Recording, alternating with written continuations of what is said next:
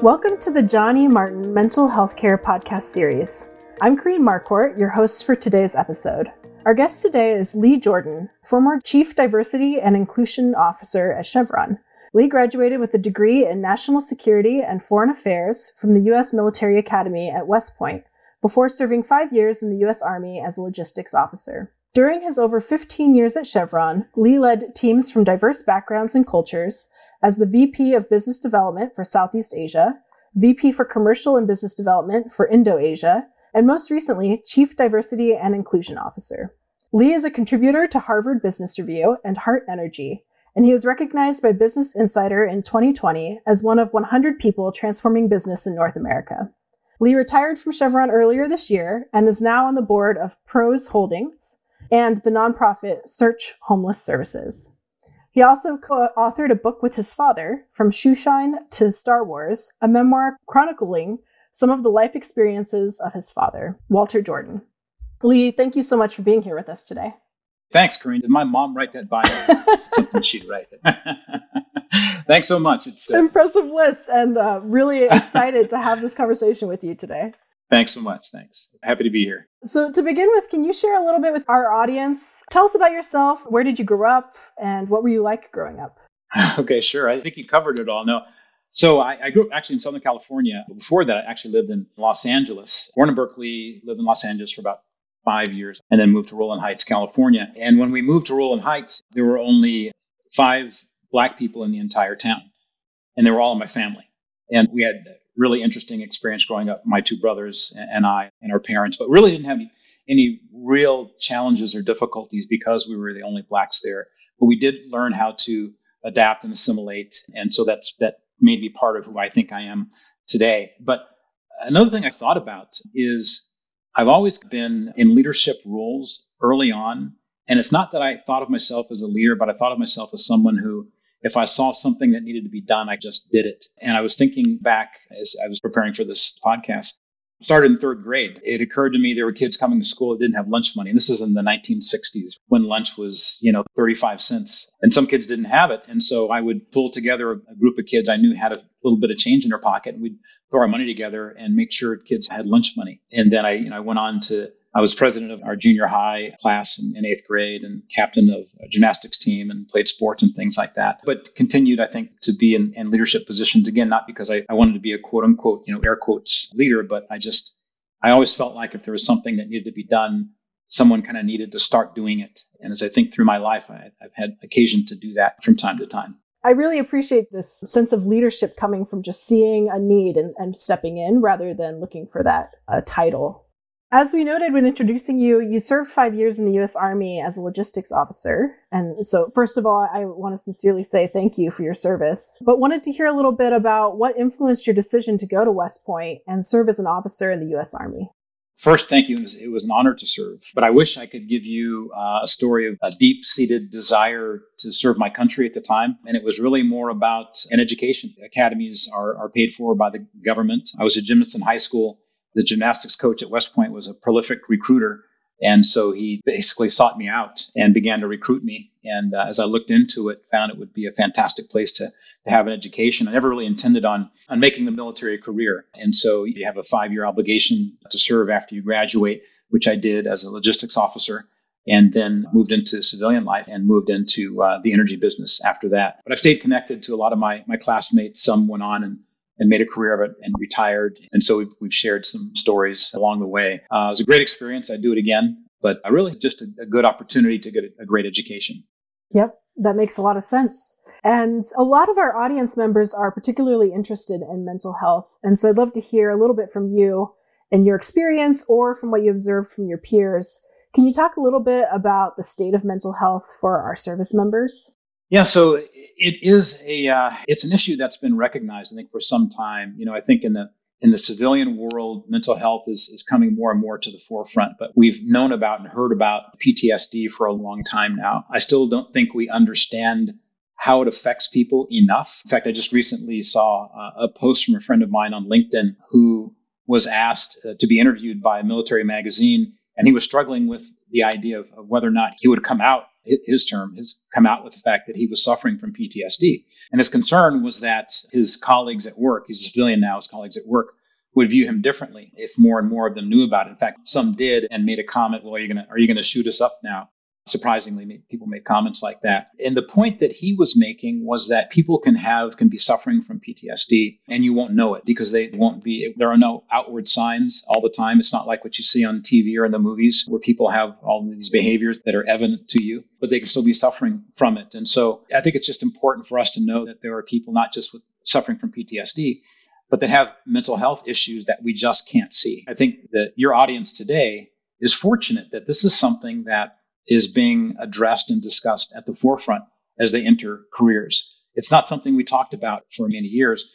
And in the military in particular, you talk about being tough, and we think about being physically tough, but what comes along with that is the assumption that you're also mentally tough. And when you're physically tough, you don't complain about your aches and pains. So when you're mentally tough, you don't complain about how that's affecting you. And so people tend to keep those things to themselves. So I love that we're being more forthcoming about these issues now and trying to remove the stigma of talking about mental health, beginning with veterans, but expanding that now into the civilian world. And so I do have friends that suffer from it and continue to and will for the rest of their lives. You said something there that particularly stuck out to me, this courage that is required for people to openly discuss their mental health, especially when they assume that others will think negatively of them. And so I really appreciate you bringing up the fact that there probably are a lot of people who are struggling with mental health challenges, different types, who don't bring up their challenges with those around them. Yeah, one of the things my friend mentioned in his article on LinkedIn is how he recognized that by him talking about it, it would empower others to do the same. And it's the power of vulnerability, right? People think people that are vulnerable are weak and don't have courage, but there are frankly the most powerful and courageous people that we know, right? It takes a lot of courage to talk about issues you may have or weaknesses you may have. But if you can recognize that others have them and it empowers them to talk about it and deal with those things, that's a strength. And so I appreciate people that really lean into that space.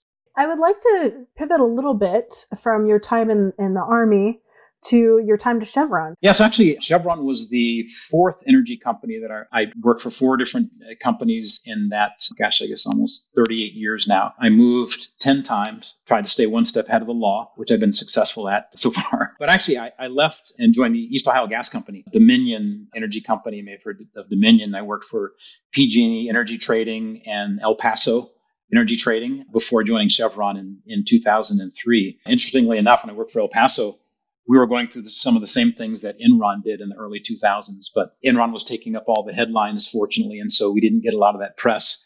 But while I worked for El Paso, during a 2-year period, our stock fell from something like $74 a share to $4 a share because everything was just in free fall during the Enron time. And so I had some friends at Chevron, gave them a call and moved over to Chevron. I was doing business development work. You mentioned that I was chief diversity officer. That was just the last 3 years, actually, of my tenure at Chevron. The rest of my career in the energy business was in the commercial and business development space. And so Chevron was a great place to have my final 18 years and a lot of great memories and great opportunities I experienced at Chevron. I would imagine that in your earlier work, when you were working in Southeast Asia and Indo-Asia, that you worked with incredibly diverse teams. And one of the topics that we had our case competition teams actually focus on in the semifinal round was around culturally competent care. So I'd love to hear from you a little bit around some of the experiences you had leading multicultural teams. Sure, yeah. So I was an expat, and we throw that term around like people know what it is. It's basically short for expatriate, and it means that you're living and working in a foreign country. And when we moved to Thailand in 2005. I was 48 years old, and that's actually very late in life to be a first-time expat. And what was interesting is for my wife, it was the first time she'd ever left the country at 48 years old. She had never even been to Canada or Mexico. And so it was huge culture shock. And I'll tell you a real brief story, but she basically, when she landed in Thailand, different sounds and smells and conversation. It was torrential rainfall. And we got to the hotel. We were in 2 cars. My daughter and I were in the front car. She was 12 years old. My son and wife were in the back car. And we got to the hotel. I was standing in front of the hotel. And my son, who was riding with my wife, runs up to me and says the 3 words you never want to hear: "Mom's not happy." She was just completely overwhelmed with where she was and what she had gotten herself into. We spent a few days in the hotel and we went to the house that I had gone on an earlier trip and rented. The house was a 6,500 square foot, beautiful home, wooden floors, 2-story, had a pool in the back. It was on a lake. It was gorgeous. She hated the house because she hated everything. And it was just because she was going through a culture shock. Long story short, by the time we left, she said, we were there 5 years. She said, we need to think about retiring here. She loved it so much and just fell in love with the people. It was really because of the people there. But, in terms of my experiences at work, one of the things I recognized early on is that we were the minority there. And a lot of expats take on kind of a different persona because typically when you're an expat in a foreign country like that, you're in a leadership role. But I think it's important to recognize that you're the minority there and you're in their country. And one of the very first things I learned was the importance of trying to learn the language. I was in a meeting early on, and there was an expat who had been there for a while, and he spoke very good Thai. And I noticed the reaction of the Thais in the room to him was so positive and just so engaging and energetic and warm. I thought, I need to learn to speak Thai. And a lot of expats didn't because a couple reasons. One, it's a difficult language. It's written in Sanskrit, and so you can't read it easily. It's not Latin based. But also, I think a lot of times when we go to foreign countries, particularly Americans, everyone over there will speak English. They have to speak English. And so we just kind of fall back on that and don't learn the language. So it was important to do that. And they appreciated the fact that we made an effort to do so because so many did not. And so you're an expat first. Your ethnicity is really second. It doesn't matter really if you're black or brown or whatever. To them, you are an expat and you're in that group. And that's your persona. But it was a very positive experience. They're very, again, warm and engaging society and culture. Enjoyed it very much.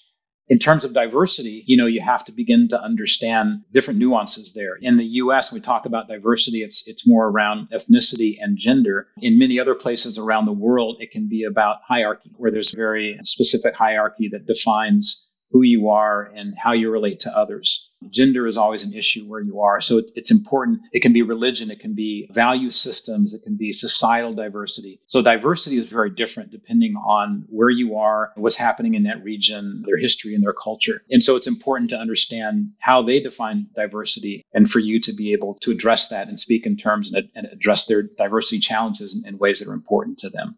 That took some time to learn. It wasn't something that you first walk in. So that was a lot of fun to learn those things. Absolutely. And I think it's great that you really dug in and tried to learn what mattered to the people you worked with. I'm curious to know, when you thought about wellness or just general well-being or mental health for your team members, did you find that this looked different for different individuals or that what they needed support-wise looked different? I think it always does, Corinne. But, to be honest with you, like I said in the beginning, we haven't really been as focused on mental health needs as we are now. It was almost 2 decades ago when I moved to Thailand, and it wasn't at the forefront. I think just instinctively, I think I was relatively sensitive to individual needs. And I've always seen the need to meet people where they are. I think that's important across several different dimensions, but particularly as you talk about mental health. And so I think I was always attuned to understanding who could handle stress better than others, who could handle challenges better than others, who would need some assistance and who would not. And even though the mental health discussion is new, understanding your team as individuals is important as we talk about diversity. It's important to understand that everyone is different and to meet each individual, understand where they are. So I try to do that, I think, on a regular basis and get to know them and understand their needs as individuals. I really appreciate the way you reframed that, because you're right. We use this term mental health like it's been a conversation point for decades, but I do think that leaders like yourself have been kind of attuned to individual needs, even if you weren't thinking about it in terms of mental health. And it's helpful to think about how you thought about it for your workers.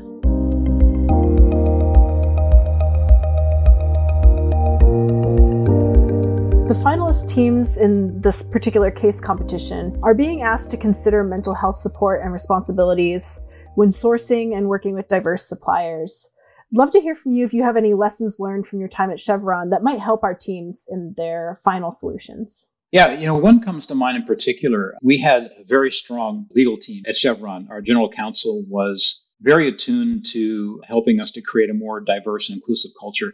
And that's important. It's, a lot of the D&I work, as it should, falls in the HR group, but equally as important is alignment from your communications group and from your legal team. And our legal team was one of those that really leaned into the space. One of the things they did is we work with a number of external firms, all large organizations bring external firms on that have expertise in certain areas. And so what our legal team did was create an award recognition, if you will, for those that really leaned into diversity and inclusion. They looked at what kinds of programs they had.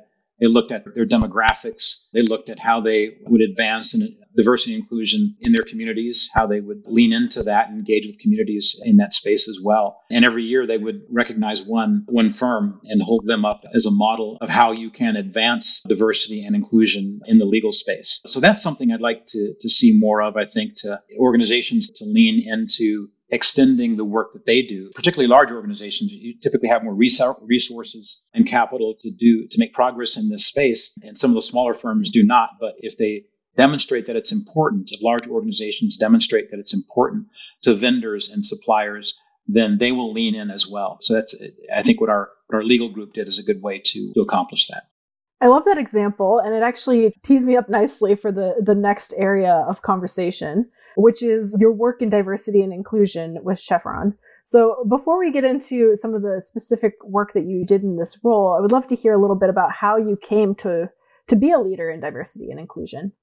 Sure. It wasn't on my career path. It wasn't on my career development plan ever. I had been working, I want to say 39 years before it became something of interest to me. And what happened was I'd recently come out of Indonesia as our vice president of commercial and business development for Chevron. And I moved into an organizational capability role where essentially Chevron assigns you to a role where you would facilitate the movement of senior managers from your specific function into roles around the globe. And so I would place senior level managers, GMs, et cetera, directors into positions around the world. And because I was in that role, which is an adjunct to HR, I was privy to some information that others were not.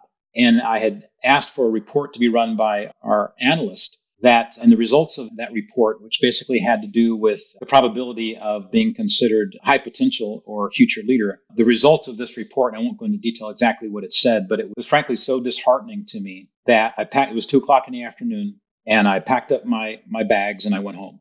And I got home about 3:00 and I walked in the house and my wife said, "What the hell are you doing home?" And I explained it to her. And she said, "So what are you going to do about it?" And I thought, because I don't have another job. I'm not really quitting, but I was very discouraged at that point. And it was a time in my career, I was already one of the more senior African-American managers at Chevron. And the results of the report affected me very negatively. And I thought, how would others feel if they saw this data as well? And so I went back the next day and I began looking into what Chevron was doing in the diversity and inclusion space. And the good news is that we were doing a lot more than we were talking about. I mentioned legal and HR being an important part of advancing a diverse and inclusive culture.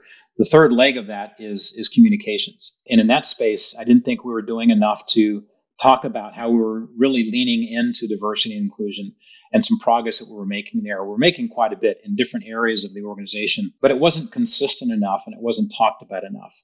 And so I began doing some work in that space. And then I'd say it was a year and a half or so down the road when the Chief Diversity and Inclusion Officer position came open. And I really hadn't even thought about it then, but someone mentioned to me and said, "Hey, I think you'd be good in this space. Why don't you throw your hat in the ring?" And I did, and was selected for the position. And it was the best move I ever made because it was very fulfilling, and we were able to continue to build on the good work that Chevron had already done. We were able to continue to build on that the last 3 years that I was there.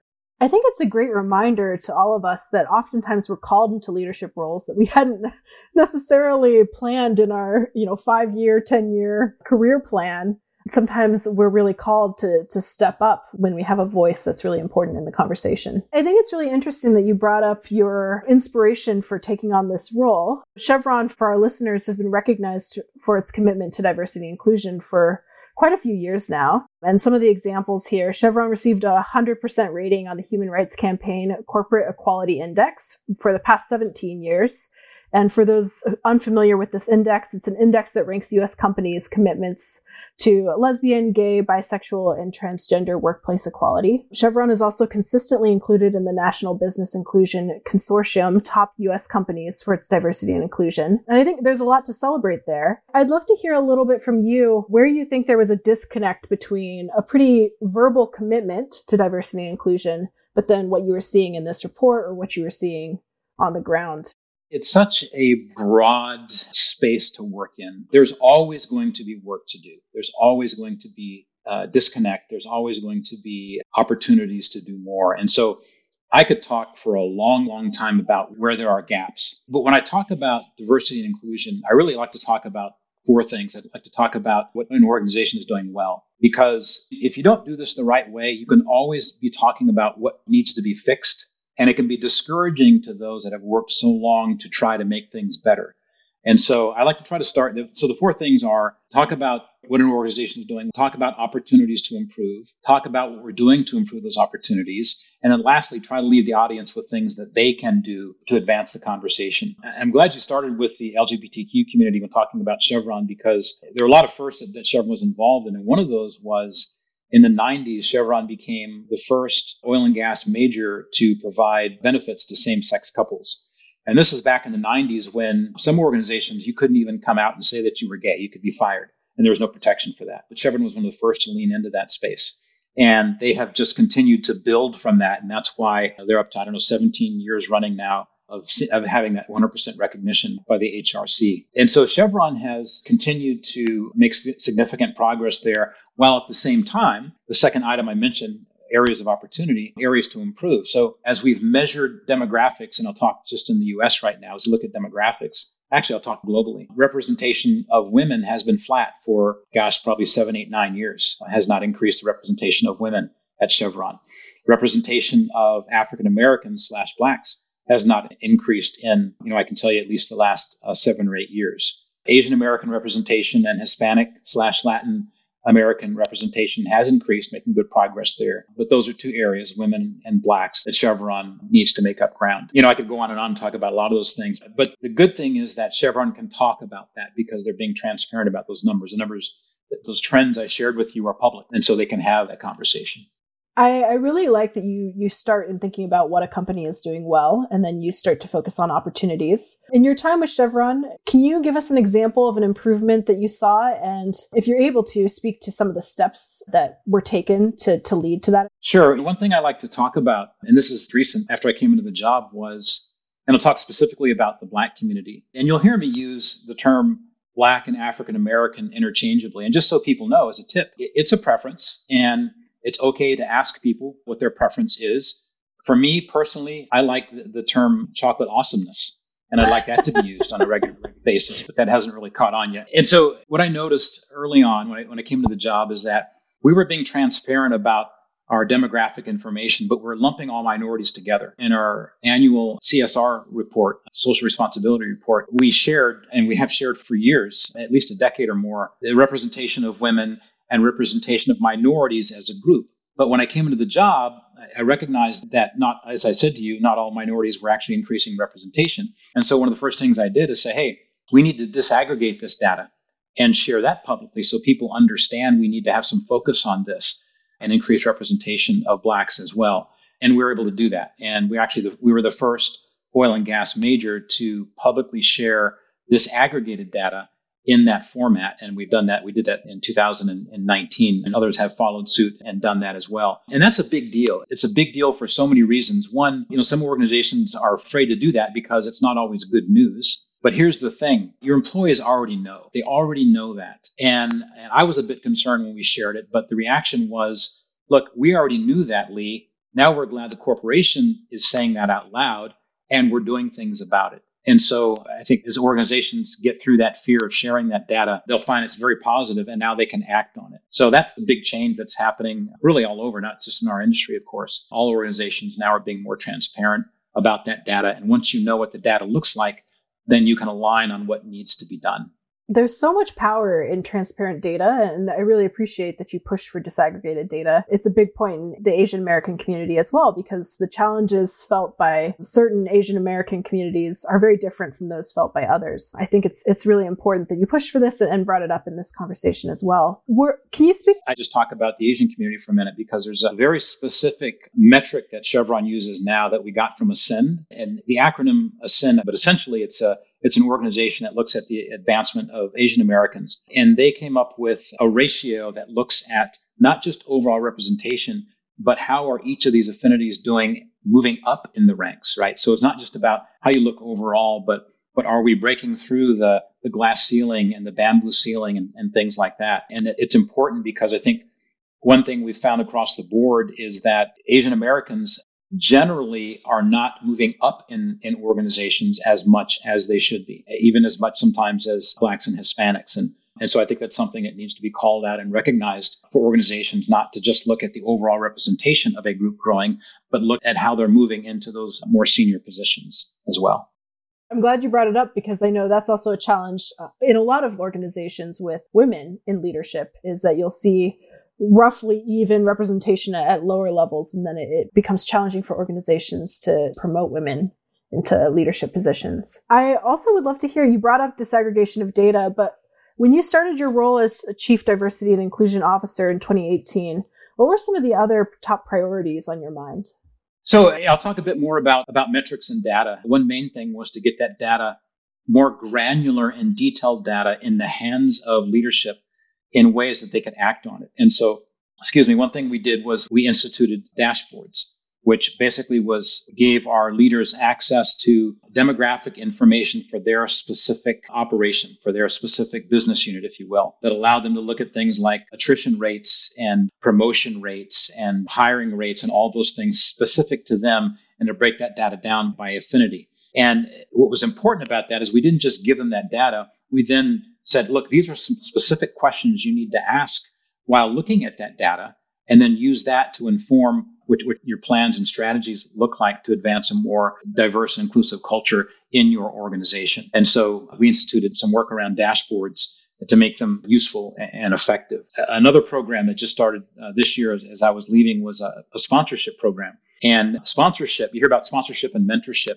Mentorship means someone's talking with you. Sponsorship means someone's talking about you, and they're advocating for you, and they're looking for opportunities, specific opportunities, projects and things to move you up, to move you forward, to give you a leg up, to provide some tailwinds for you. And what you'll find is that almost every organization has an informal sponsorship program. And what that means is I find someone that I'm comfortable with that I want to bring along, and I do that. But because humans have natural biases to be attracted to people that are like them, and because most organizations in the West in particular, white males are at the top, the sense is that white males are the ones that are getting this sponsorship. And so what Chevron is in the process of doing now is formalizing the process, formalizing a sponsorship program. So they're creating a cohort of sponsorees that look like what they want their leadership to look like in the future. And so that's a program that we launched, so that these high-performing individuals now will have sponsors that do those things, that advocate for them, that provide opportunities for them, that provide not just mentorship, but sponsorship. So those are just a couple examples of things that Chevron is doing to address those in underrepresented groups. I think it's great that Chevron is putting in place organizational programs to address this issue. But I really like this example. And one of the reasons I like it is that leaders in all organizations can really make their own individual choices in moving the needle here. I actually had a really great mentor in an organization I worked with in the past who, when he had individuals who looked like him reach out and ask to be sponsored or mentored by him, he would say, I only sponsor underrepresented individuals, but let me connect you with a fellow leader of mine who is a woman or a person of color, and they would be a great sponsor for you. And so helping to connect people to see those different perspectives and also lift people up who may otherwise not have those natural sponsorship opportunities. Excellent. I like also that he was matching those folks up with people that didn't look like them as well. So they get that cross-learning, right, across those different affinities. Exactly. When I think about creating a culture of inclusion and belonging, which are so important to diversity and inclusion, one of the things that comes up in my mind is psychological safety. And so I'd love to hear from you what that looks like, promoting psychological safety in a company as large as Chevron. I would imagine that it can be challenging. It is. Psychological safety is, it's frankly, like mental health in general, is something that has just now come into the forefront. And I would have to say that Chevron, like many large organizations, is just learning how to do that and how to do that well. things that so I do some writing. We'll talk a bit about that. And it talks about how to be an inclusive leader and kind of speaks to the psychological safety aspect of that. And and I'll give you a little peek into the article, I created an acronym FLAV, FLAV, and it stands for feedback, listening, authenticity, and vulnerability, which are the four things I think you need to create that psychologically safe space as a leader. If you're providing feedback, both constructive and reinforcing, if you're providing that active listening, people know that you're really hearing what they're saying, that you're valuing what they're saying. That's important. That you're able to be authentic, right? The A, that you're able to be authentic. I think being able to demonstrate your own authenticity allows them to demonstrate theirs as well, particularly when it's difficult. If you can demonstrate your authenticity when it's difficult to do, that's a game changer. And then vulnerability. We talked earlier about the strength of being vulnerable. If you can demonstrate vulnerability as a leader, then that also creates psychological safety. So those are some things that I think people can use as leaders to check themselves. Am I doing those four things? And if so, then you're moving towards creating a more psychologically safe space. I like that a lot. You mentioned being a leader, and I would imagine that being an executive at a large and global company like Chevron, there are potentially times where you have the power to speak up for marginalized communities or other issues that you care a lot about, and it may not feel like the right time or place to do so. And I would love to hear, especially being in a role like a Chief Diversity and Inclusion Officer, I would imagine that there are times when people really call on you to speak up on different issues. How did you think about when it was the right time to use your role and platform to speak up on issues, and when it was the better to not speak up in that moment? Yeah, I'm a slow learner. So I always thought it was a good time to speak up. And particularly when I was advocating it's always easier to advocate for someone else than it is to advocate for yourself. Because when you're advocating for yourself, it can come across as self-serving. Whereas when you're advocating for someone else, they can't pin that on you and you're speaking up for someone. And so I did that whenever I could. And there were times I would receive pushback. There were times when I wanted to lean forward and be a little bit more aggressive in terms of our messaging and things that we're doing and how to address issues. And other senior leaders were not as comfortable with that, and they would push back on that. And sometimes I won and sometimes I lost. But I think the more we do that, the more people get comfortable with having those conversations. And it's okay to lose. It's okay. I mean, you're not going to win all the time. It's okay to continue to push that envelope. I think you always have to lean into that. I got a lot of my reinforcement from, again, the writing I did. I began in the role with writing a monthly newsletter, but it became something more than just a typical corporate monthly newsletter. You'd never find buzzwords on it. And I would try to speak from the voice of the affinity that I was writing about at that time. And so each month it would be something different. The first month it happened to be Black History Month. It was in February of 2019.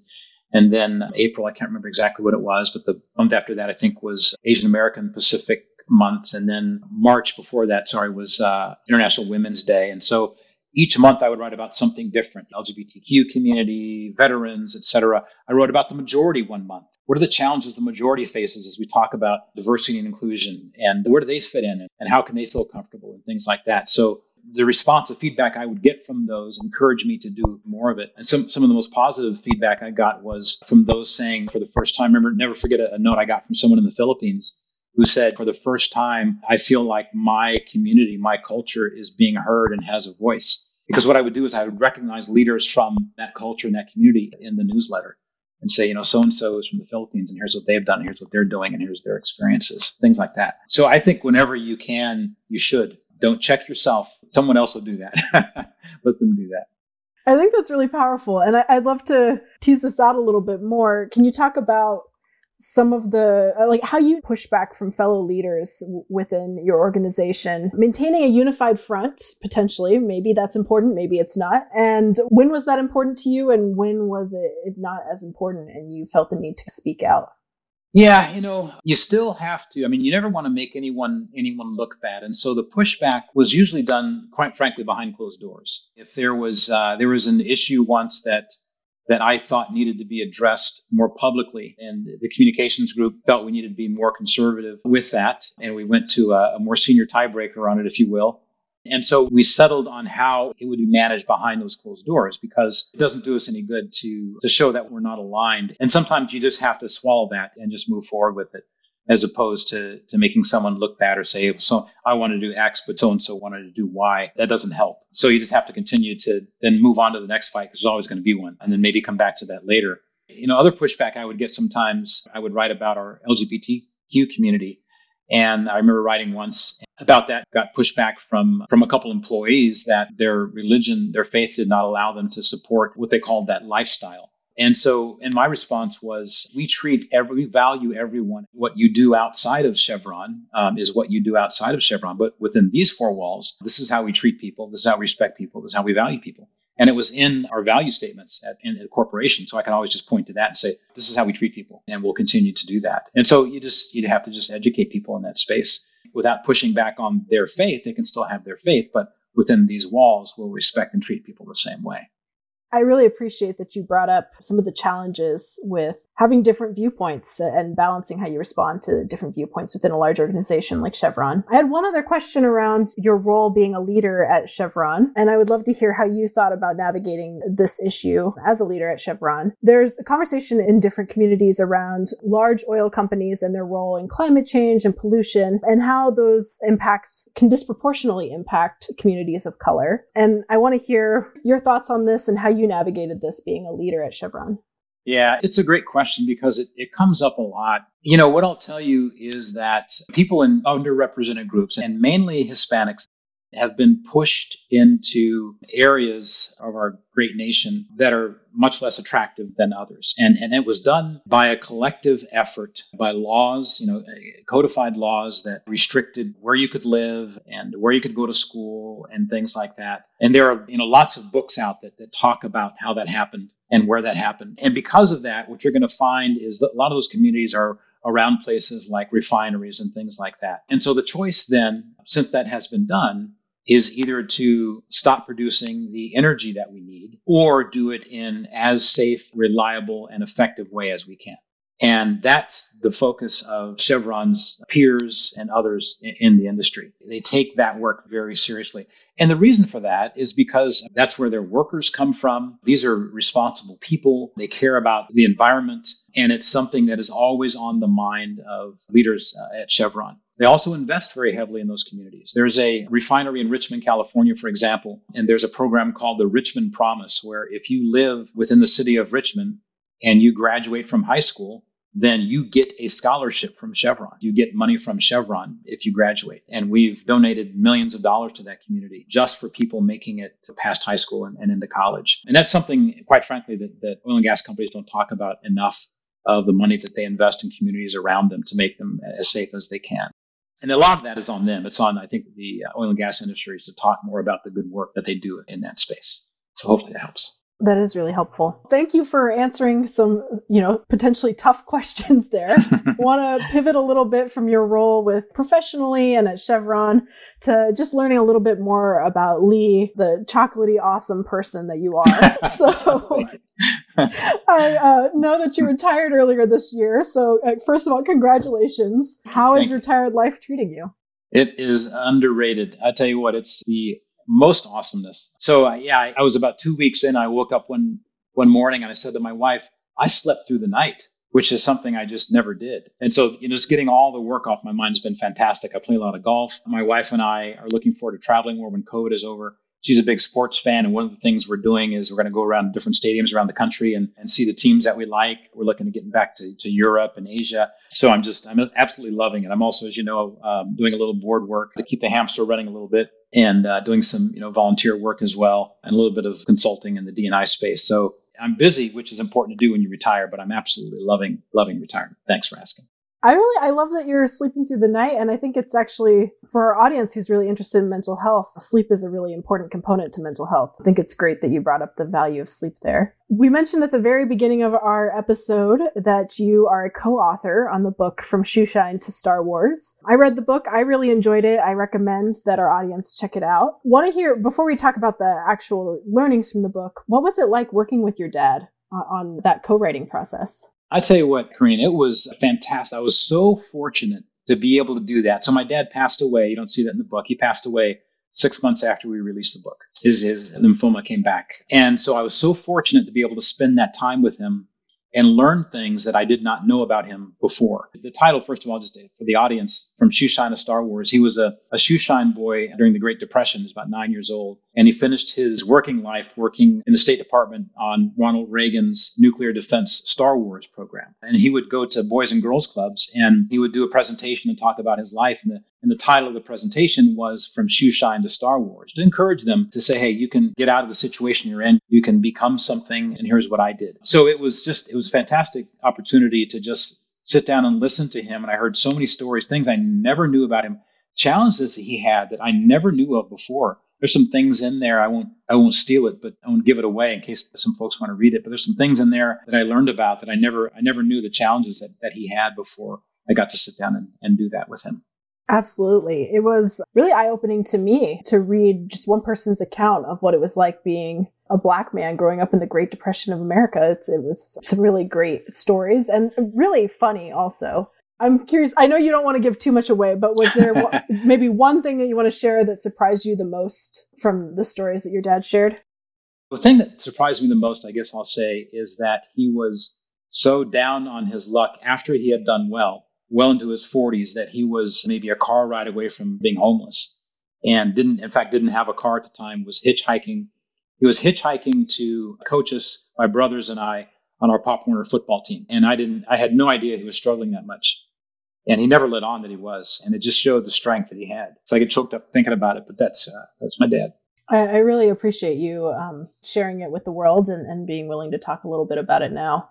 Talking about the other half of your writing experience, you mentioned earlier that you really enjoy writing articles for different publications and different sites. How do you think about really excited to write about in the near future that you haven't had a chance to write about yet?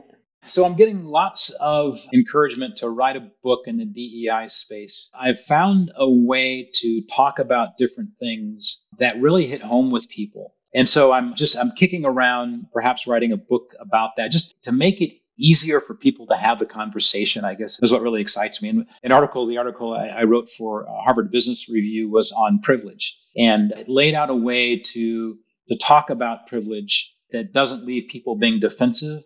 And it talks about the reasons you want to have that conversation. Part of that came from an article I wrote when I was still at Chevron. And one piece of great feedback I got back was from a white male who said, hey, I saw the title of the article and I said, oh, here we go again. And by the time I got through, I felt really good about the privilege that I have. I felt good about talking about it, why it's important to talk about it. So I enjoy being able to give people a way to have a conversation in a way that they hadn't had it before, and for that conversation to be constructive.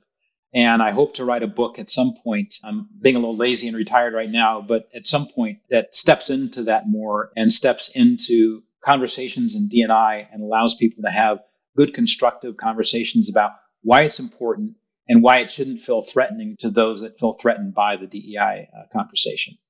I hope you do get a chance to write that book, and I'll look forward to reading it when you do. Thanks, Green. I got one sale in the book. You can count on one sale. That's right. Growing up as an African-American man, are there things that you think we can do better as a society to promote mental health or just wellness in general in communities of color? I'm going to broaden it a little bit because I think the most important thing we can do across the board, and particularly in communities of color, is to understand each other better, to do our homework, to do some reading, to pick up a book and just understand other people's perspectives. And what I'm talking specifically about, I think, is the Black experience. People will say to me, hey, slavery ended a long time ago. Why are we talking about it now? You weren't a slave and I wasn't a slaveholder. And why are we talking about this? And it's important for people to understand that although slavery ended essentially in 1865, there were laws that continued to keep the sense of slavery in place for a long time and kept African Americans disadvantaged for a long time in ways that it still continues and still affects us into today. And I'll just give you one example, and that would be in the NFL. There was a process called race norming that was used until June 2020 to determine how much a player would get as a result of a concussion, how much health benefit they would receive as a result of concussion. They looked at Black players differently than they looked at white players up until June 2021. And it took a lawsuit to stop them from doing that. So there are things in place. In the book I'm in the middle of reading now called The Color of Law, which talks about what happened in the real estate space that kept us segregated and gave us substandard housing and created ghettos and created substandard education and all those things. So that book is there. Another one that's easier to read, The Warmth of Other Suns, I would recommend reading. And so I think what people can do in general is just to take the time to really learn and understand and educate themselves around different perspectives and what people have gone through and what can still be impacting them today. Not just the Black community, but in all communities. I did some of that as in my role as CDIO that really helped me understand other perspectives that I thought I understood, but I didn't. I really like that. And you mentioned that in your retirement, you've really enjoyed getting sleep. I imagine that being a leader of a global company like Chevron, there are a lot of things that get thrown on your plate, a lot of responsibilities. Are there things that you found helped you in your mental health or wellness when you were working full time? Mental health and wellness was something I completely ignored until it was too late. Just after George Floyd's murder, I became the focal point for all of that conversation. And I really wasn't prepared for it. I heard from people that thought we were doing too much, people thought we weren't doing enough. But the main thing that impacted me was if you're from an underrepresented group, and I know your ancestry is Vietnamese, I believe you mentioned, and you're a woman. And so I'm sure you've experienced discrimination, headwinds, et cetera. We're all familiar with our own stories. Right? We've all had some example of that. But we don't hear everyone else's stories because we don't talk about it all the time. We talked about it all the time. That might be all we talk about. But after George Floyd's murder, these stories started coming out. And I started being the focal point of a lot of these stories, started hearing a lot of these horrible things that were happening to people in the communities, at work, everywhere. And at one point it became so overwhelming. I was on the phone with my boss and she said, you need to take time off. You need to just stop what you're doing. You need to take a week or two, whatever you need, and just take time off. And in fact, that Monday, I had a meeting with our chairman. She said, I'm taking that meeting. You're not. You're taking time off. And that was the first time I really realized that how much is on and didn't have an outlet to address it. And she thought I was going to have a nervous breakdown. I didn't, fortunately. I took that time and I needed that time. And so what I tell others, I talk to CDIOs that are coming into the job. I tell them the most important thing that you can do is to look out for yourself. Look out for you. Take that time you need. Have people you can talk to. Have some sounding boards that you can share these things with. We have communities of CDIOs that have gotten together, and we share ideas and thoughts and challenges that we dealt with. So I didn't do it like I should, and I learned that a bit too late. But it's something I encourage everyone to do. That is an area where you want to check yourself.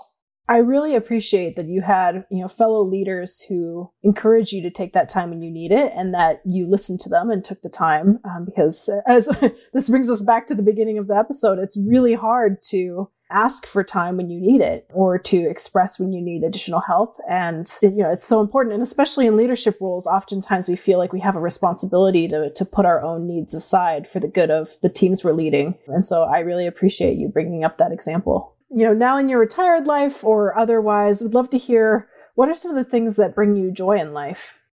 Spending time now just with my wife watching sports. I'm a lucky guy because she loves sports. When we first got married, she could name more Heisman Trophy winners than I could. And so we do a lot of that and we enjoy that together. I play a lot of golf. I would really be at the top of my list if I could do it more. I'd be seeing my grandkids because that's always a joy. But I don't do it enough to say that's a daily bringer of joy. But whenever I do, I get to see them. I love it. I love the video calls with them as well. I enjoy writing. I'm continuing to write now, and I will get to that book at some point. So those are things I think that bring me joy.